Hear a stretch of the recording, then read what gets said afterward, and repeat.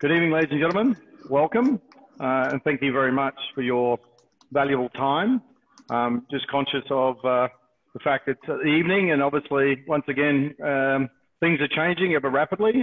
Obviously, the Prime Minister's made further announcements today, which we'll look forward to hearing more about. And obviously, some of those measures that are coming in will help people with practices. I'm conscious that we are aware of the fact there's been a bit of a downturn in some general practices, and I think some of the measures will be of benefit. So I think next week, once we see the legislation, we'll organise a call with relation to what they might mean for general practice. But here today, we're here to do a COVID update with Professor David Wilkinson. So for those who may or may not be aware, David is his master's in epidemiology at Cornell, the United States, specifically focusing on infectious diseases. So has unique knowledge and skills, and is once again a participant in the government briefings, etc. So definitely, as far as somebody that can help disseminate the information that's coming through and put it in a meaningful form for us. So, David, can I pass over to you?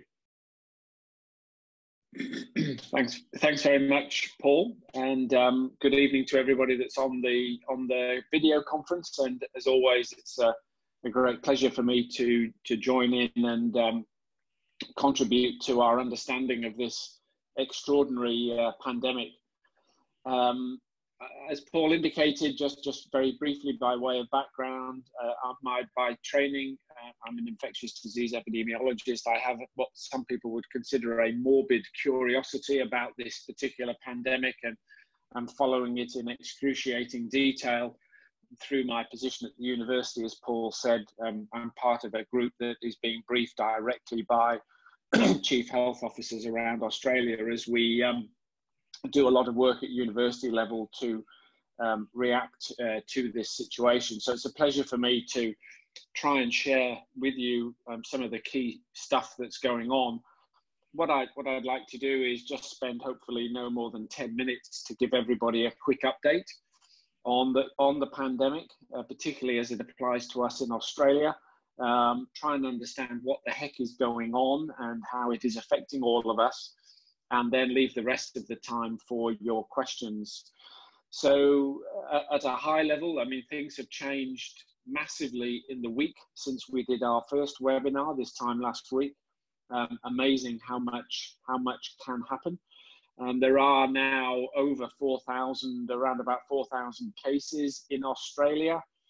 In New South Wales, where I am, we have the largest burden by far. Almost half the cases are here. Because of the size of the population, but also because, of course, most international travellers arrive in Sydney, and we have the dubious honour of receiving many cruise ships, and lots of sick people have been coming off those cruise ships into New South Wales. In the world now, we're well over 650,000 cases and 30,000 deaths. There have been, I think the latest number of deaths in Australia is so far very small, thankfully, 18 cases, I think, and I think 9 or 10 deaths now in New South Wales. The epidemic is growing, obviously. There are more and more cases, and that is completely to be expected. What's important to appreciate is that the very large majority of these cases are imported cases. These are travellers who have returned to Australia or the contacts of those travellers. So certainly more than 2/3, if not 3/4 of these cases fit into that category. There are a small number of clusters of contacts of these people, and then there are a small number now of community transmission cases in Australia. What is really interesting is that the number of new cases is stabilizing. Now, it's too early to say at all, much too early to say that the epidemic is coming under any control. But there is a feeling amongst chief health officers that the interventions put in place 2 weeks ago in Australia are starting to show effect, and that's encouraging. So the epidemic curve that we are seeing as we plot the number of cases each day and the number of cumulative cases is starting to level off. Again, it's not the end at all, but the pattern we are seeing is the pattern you want to see at this stage. We all saw over the weekend the additional restrictions on movement, social distancing, etc. It will take another 2 weeks for the full effect of all of that to come into play. But there is a sense that what we are doing is starting to work. The borders are now effectively closed, as you all know. People who return to Australia now go into mandatory quarantine for 14 days. That means there will be no new imported cases into Australia, and the health authorities now have a chance to identify all of the cases, all of the contacts of those cases, treat and isolate those people, and the effort is underway now to minimize community spread. It's important, again, for us all to remember why all of this is being done, why the social and economic upheaval is happening. And it is simply because if we don't do this, and if the epidemic in Australia goes anything like it is in Italy, for example, the health system will just be completely overwhelmed, and we will not be able to treat the number of people who will get sick to such a level that they need hospitalization, ICU, and ventilation. So it's quite interesting. What I'm being told for New South Wales is that the capacity for ICU beds and ventilation has now doubled and quadrupled respectively. The health system is gearing up for the anticipated possible very large number of very sick people. So again, without any sense of the work is done at all, there is a sense that the right things are being done and positive impact is being seen. I'm asked all the time, how long will this last? The answer to that question, of course, is nobody knows. I'm working on the assumption that we will be in the sort of position that we're all in now for at least a month. It really needs 2 to 3 weeks to see how good the changes that have been made are. We'll know that in 2-3 weeks time, and then there is the possibility, if case numbers are falling, that the authorities may move to loosen some of the restrictions. Now, the problem, of course, is if they do that too early or too much, there's a risk that the epidemic blows up again. That's the simple reality that is going to be faced with. So I'm assuming that we will all look like this for at least a month. It could get more severe lockdown for a period of time. And then you would imagine some form of restrictions for several more months. So at the university, we are assuming a month like this, 3 to 4 months, something like this, and many months of restrictions around social distancing, etc., etc. So just as an example, at Macquarie University, where I'm Deputy Vice-Chancellor, and this is the same now in all Australian universities, all teaching is completely online. We have completely turned around our business model in 10 days. And we don't expect that to change anytime soon. Just an example of the huge changes that are being required here. Just to wrap this session up, and then I can see there's a number of questions being posed. We are expecting more testing Australia is doing a lot of testing. There are many tests being evaluated by the TGA at the moment. I believe it's 15 or 16 different tests. We would expect many of those to be approved very quickly and made available much more quickly. We need to test more and more people, obviously. Case detection and contact tracing and isolation is really important. There are many drug trials underway around the world, testing currently available drugs, repurposing them and seeing if they work for COVID. And there are at least 30 vaccine trials planned and registered, some underway. There's a small number of vaccine trials that already have candidate vaccines in people doing safety testing. And it's quite fascinating to see the speed of action in the scientific and medical community. The final thing I'll say for GPs and general practices, clearly massive upheaval. Again, it's extraordinary, as we heard over the weekend and clarified today, that now telehealth is essentially available to all people in Australia, all GPs in Australia. I mean, how many of us thought that was ever possible? Clearly a range of important changes in our work practices in clinics around safety and protection of our staff and protection of our patients. As the Prime Minister has made clear, as the Principal Medical Advisor to the Department, Professor Michael Kidd, has made clear, general practice is at the forefront of this response.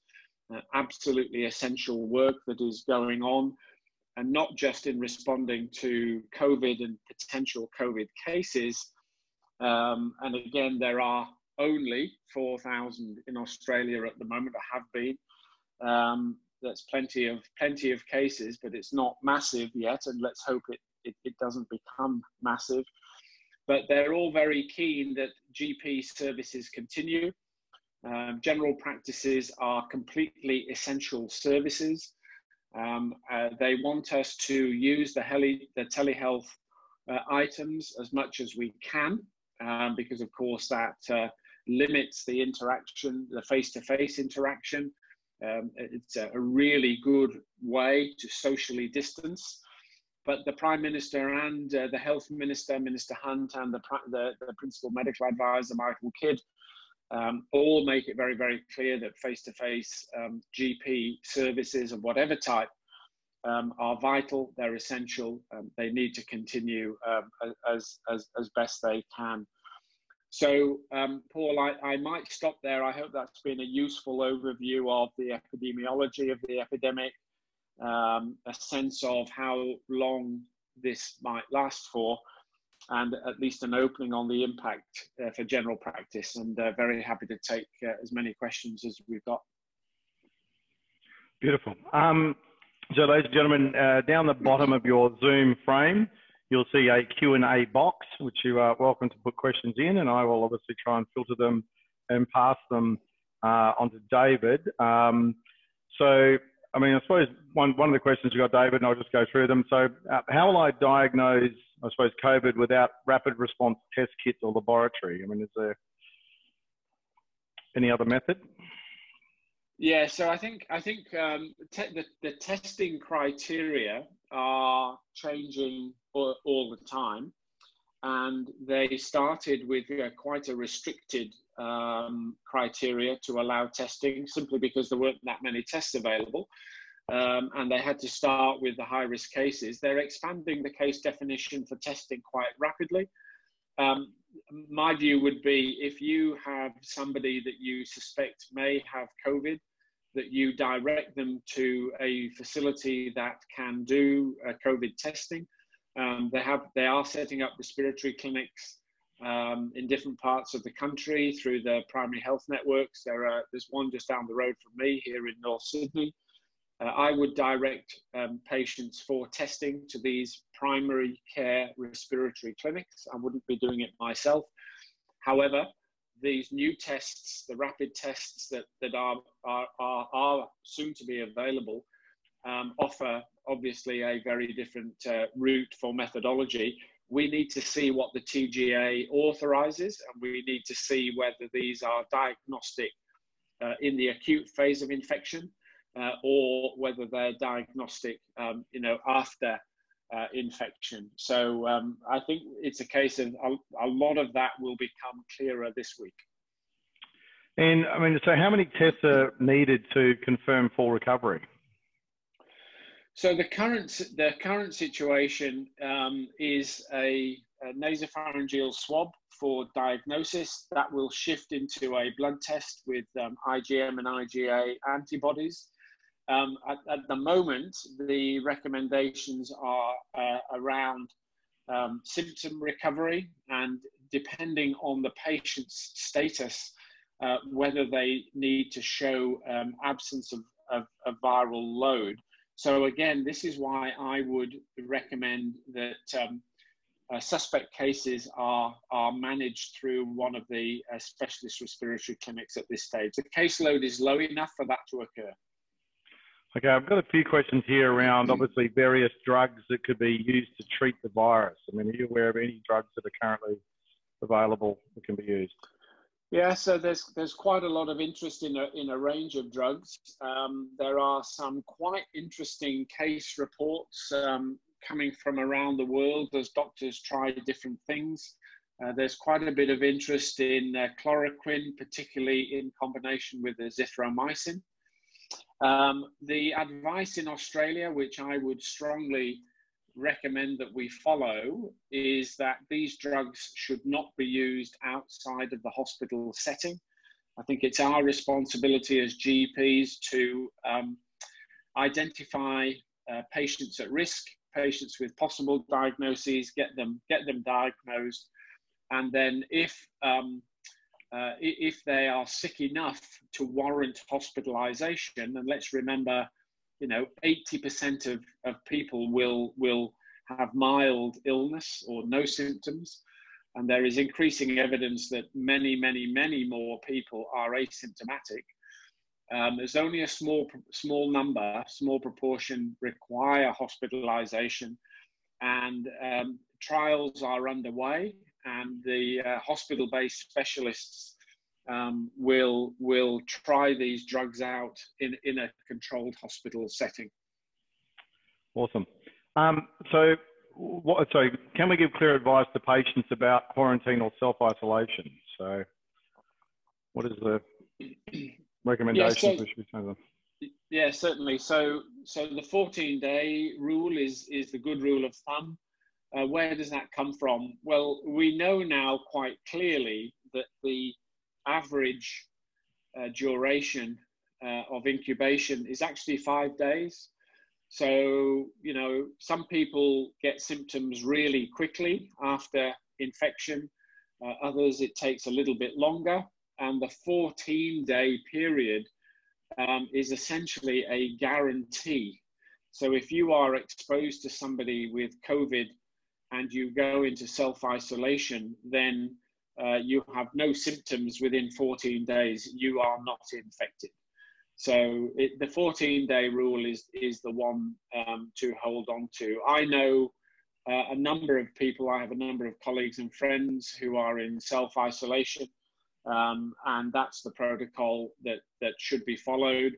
Of course, for returning travelers before the weekend, they were under strict self-isolation, and now for returning travelers, it is mandatory quarantine, again, for 14 days. And essentially 14 days is a guarantee that if you have been exposed and you get no symptoms in that time, you are not infected. Okay. Question around CPAP machines working as ventilators. Yeah, well, they're trying a whole range of things at the moment, and my attitude here is let's hope we never have to get to that situation. There are something like 2,200 ICU beds in Australia, or there were before COVID. All health departments have been working hard to double that capacity. I know that has occurred in New South Wales. and to quadruple the ventilation capacity. So you can ventilate a patient without having them in ICU. So if you think roughly 4,000 ICU beds, roughly 8,000 ventilators, that's a lot of capacity. And if we do everything that we're all doing now, we won't need it. So this is all about buying time to make sure that we don't need it. I haven't looked at the numbers for New South Wales today, but when I looked at it yesterday, I think we had about 10 patients in ICU and 3 or 4 of them were on ventilators. So hopefully we won't have to get into that sort of desperate setting and situation. There have been stories in the press today, you know, that the vets are giving up their animal ventilators for human use. That's fantastic, but if we get to that kind of position, then all of the self-isolation and all of the quarantine and all of the border restrictions have not worked. And all of the intent here is to make sure that we have a situation with coronavirus whereby the people who do require hospitalization, and it's about 20%. So, you know, if you looked at round figures for Australia, 4,000 cases, right? So maybe 800 require hospitalization, but it's only 5% require ICU care, right? So it's only a few tens of patients might require ICU and then ventilation. So hopefully we won't get anywhere close to needing all of that additional capacity. Okay. So in workplaces, people with the travel history within 14 days are told not to come into the building for appointments. Should the contacts of those people who have travelled also be told not to attend? No, it's a great question. And the answer is no. So obviously, this is all about levels of risk. And you know, prior to the weekend, returning travellers were asked to self-isolate, and they were trusted to do that. Again, I know a number of people that have been doing that, and the cops have been checking on them every day, interestingly, sometimes in person, knocking on the door, sometimes on the phone. So that's fine. Contacts of those people, it's safe to consult with them. And the same is true now after the mandatory quarantine. And essentially, of course, with mandatory quarantine, there are no contacts in Australia of those people. Okay. So Canada would seem to be the most comparable to Australia, with, I suppose, the exception of not sharing a border with the US. Is there anything we can glean from their situation, or maybe from other countries? Yeah, I think there's a huge amount we can learn from all around the world. So there's a number of different things going on, right? I mean, Hong Kong did an amazing job. Obviously, a border with mainland China. You know, there was every risk that Hong Kong would have been swamped with COVID. It did not happen. I know Hong Kong very well. I go there regularly. I have many close friends up there. And Hong Kong had something like 100 cases. And why? Because they closed the border and they did strict case identification and contact tracing. And it's a small country, right? However, they now have 400 cases, and that is from returning travelers into Hong Kong. So Hong Kong has now shut its borders again, this time to all incoming travelers. That's a key lesson. Singapore's done a very similar thing. Singapore, a very orderly society, lots of preparation from SARS and MERS. They went early. They did the same thing, case identification, contact tracing, etc.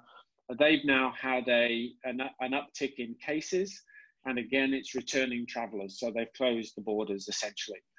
The UK went too late, and they run the risk of being swamped. The US went way too late and had very poor testing. They are only now doing stay at home in the last few days in some places. Very, very significant problems, I think, emerging in the US. New Zealand, very interesting. They went straight to level 4. So middle of last week, they closed the border and everybody is staying at home. Very strict social distancing. And that strategy aims at epidemic suppression. They are going hard and fast to suppress the epidemic. You can easily imagine, with no new cases coming in, that they can very quickly get to the situation of no or little local transmission. The problem then is, when do you open the border? Do you keep a closed system for how long?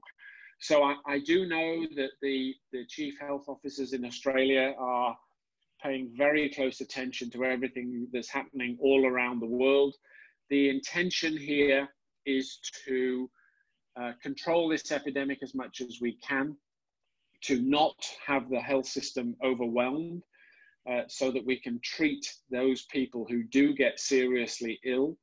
And as we've all seen, this has caused massive social and economic disruption, and the government is now trying to minimize the impact on that.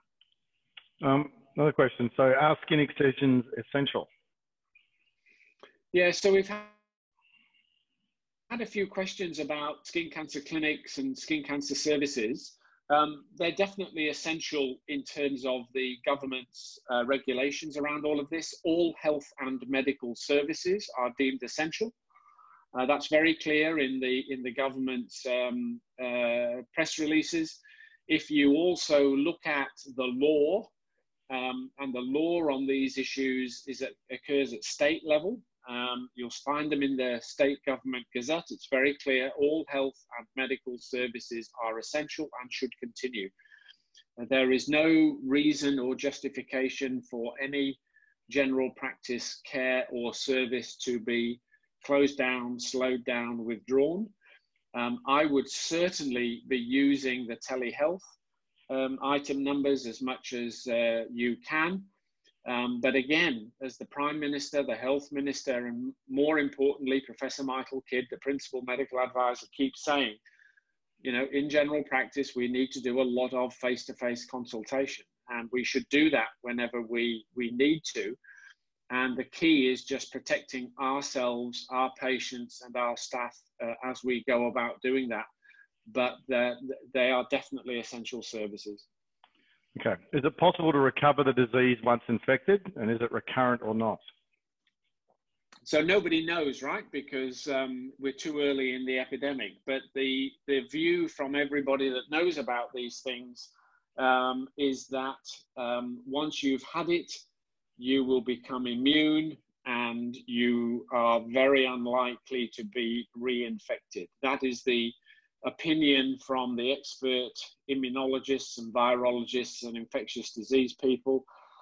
So we expect immunity to occur and to be quite persistent. But, you know, we have to wait and see. Okay. Beautiful. So one question around the use of, I suppose, all the hand sanitizer use. I mean, is there any risks you can be charged with DUI from excessive sanitisation? Now, look, I think we're all getting used to washing our hands a lot. And, you know, it's interesting that when we do come through this thing, whenever that is, I rather suspect we'll all be really good at washing our hands, and so we should be. And I rather suspect we'll all become very good at social distancing.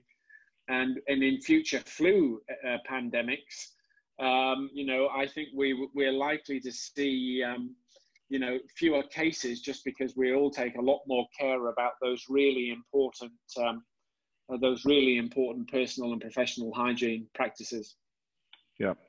So another question: is it not true that the only clinical trials of treatment sanctioned by the WHO to do with antivirals only, not some of the other medications touted in the press? No, there are multiple clinical trials of many different medications underway. They don't have to be sanctioned by WHO. WHO is running one very large trial, but there are multiple trials. For anybody that's interested in that, you can look at the clinical trial registries. All clinical trials are registered, and there are multiple trials underway testing different antivirals and other things. Okay. How infectious are asymptomatic patients? Yeah, well, it's a great question. So again, the honest answer is we just don't know yet. What is becoming clear is that this thing has a very wide spectrum of symptomatology, ranging from no symptoms at all, through to very mild symptoms, through to, pretty severe flu. And then, of course, hospitalization is due to a viral pneumonia, and then acute respiratory distress, respiratory failure, and death in some cases. So that's the sort of disease spectrum. I think that there is more and more evidence being published to indicate that asymptomatic patients carry the virus. We know that's the case. If you're carrying the virus, you will be shedding the virus. How much? Who knows? So my view is asymptomatic patients will be infectious, but they will be of limited infectiousness. So if I have no symptoms, but I'm carrying the virus, I am much less dangerous to you than if I'm symptomatic and coughing and sneezing and puffing and blowing. So in the short version of that is, it's just like any other viral infection that way. Okay. So what's the stance legally with medical certification requested by a number of bosses to allow workers that have the UTI and not swabbed back into the workforce? So people that do have the urinary tract infection. Well, I would only issue a sick certificate. I understand the pressure that colleagues get put under, but I would only be issuing a sickness certificate if I was completely sure about the criteria that I was issuing them for. And I think that if you feel that it's inappropriate, then just try your very best to resist the pressure that's going on you in that regard. I mean, the reality is, at this stage of this epidemic, anybody with upper respiratory tract symptoms needs to be considered to have, or be at risk of having coronavirus. So if you have upper respiratory tract symptoms, you should be at home self-isolating until those symptoms go away. Okay. There's a few questions related to this, and I think you may have answered the question, but once again, I'm sort of reading and listening at the same time. So it's around how many tests needed to confirm full recovery? Do we need to retest after 2 weeks in positive cases? And how long a period can we wait to recover once infected? Yeah, so the simple answer there is if anybody tests positive, then once they are asymptomatic, they would be considered non-infectious. And you don't need to retest them. Okay, awesome. And what sort of chemical cleaning solutions should we be used for cleaning? Look, I think the standard disinfectant around the place is quite adequate. Whatever you normally use in your clinics or your household is quite adequate. This is not a special virus. It does last for hours or even days on different surfaces. So certainly keeping surfaces clean. Some practices are, doing the benches and the common surfaces every hour, that kind of thing. That's the way to go. Just use the advice on the health.gov.au website. Yep. And I suppose some of these are comments, I suppose, but I note that the testing criteria up to this point require travel or contact. Does that not distort the figures? Just the amount of community spread? It definitely distorts the figures. They've recently widened the criteria now. But in terms of having an idea of how many cases there really are out there, absolutely, that's correct. So we can be pretty sure that we're capturing the deaths from COVID. Of course, anybody with anything like COVID is being tested. So we know that number. But there will be many more cases than we have tested. There's no doubt about that. I did look at the numbers earlier today, and there is there are hundreds of thousands of tests have been done, and the prevalence of infection at the moment is about 0.2%. So, and it has to be lower than that, because as the questioner rightly says, we are biasing the testing towards symptomatic patients. So the prevalence in the community is really, really, really low at the moment. And what's the sensitivity and specificity of COVID testing? I mean, how confident can we be that a negative is actually a true negative?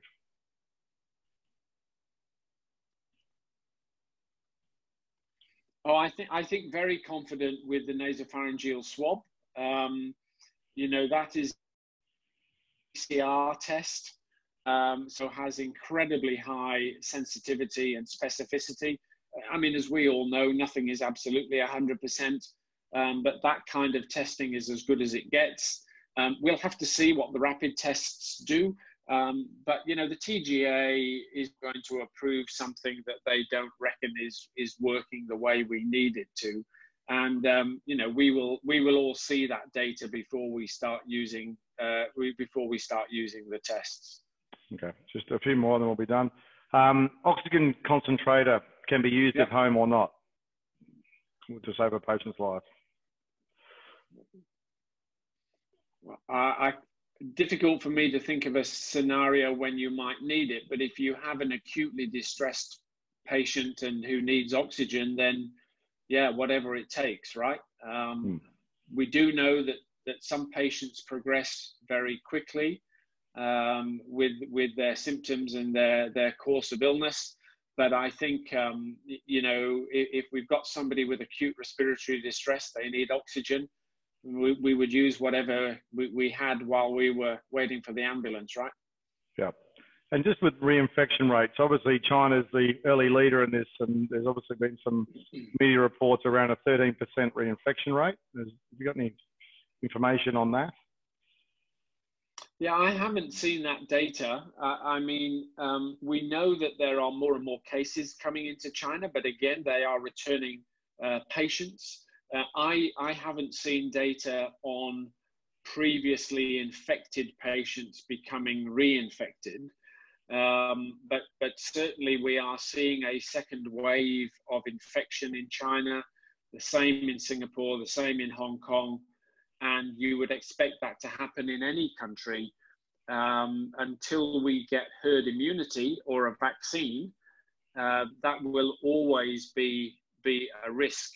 The key thing there is working to make sure that the number of cases in the second wave is quite low, so that the health system can treat those patients who require it. It is worth just mentioning here, in terms of putting things in perspective, I was looking at some numbers over the weekend out of interest. In the United States, each year, 55,000 people die from flu. Okay, 55,000 people a year in the US die from flu. In Italy, where, as we all know, COVID is causing terrible trouble, they have a very significant problem with flu most years. And in a bad year, in Italy, they can have up to 43,000 deaths in a population of 60 million. So,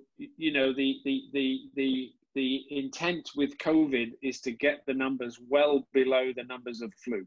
That's what everybody is trying to do here. Okay. Beautiful. All right. Well, thank you very much, David. And I really appreciate everyone's participation today. I know we're gone 10 minutes over what we're meant to. But look, the goal is that every week we're going to be doing an update. As I said, it's rapidly changing and obviously new papers being published every day. And we'll obviously appreciate, David, your time for disseminating that information and sharing it with us and answering the questions. So I want to thank you for your time and thank everybody for participating. And just a reminder on Thursday, for those of you that own medical practices that may be going under a little bit of a challenging time, we've got a gentleman by the name of Alan Milt, who's a world expert in managing cash flow. So we have a webinar on Thursday evening where he'll be going through and showing how to manage cash flow. And he's also got a great online web tool, which you can basically put 6 numbers into it and it'll map out your cash flow for the foreseeable short term. So it's definitely, as the challenges, come, because, ultimately if we have patients who don't want to come in, and yes, we're going to be doing bulk billing teleconsults, but it'll be interesting to see what the take-up rate is. And also, we have to bulk bill those services to be able to access those item numbers. What impact will that have on a practice? So if you are a practice owner, I would suggest you would be very wise to join us on Thursday evening. Otherwise, we'll be back at this time next week with David's further update. So thanks very much for your time today, David.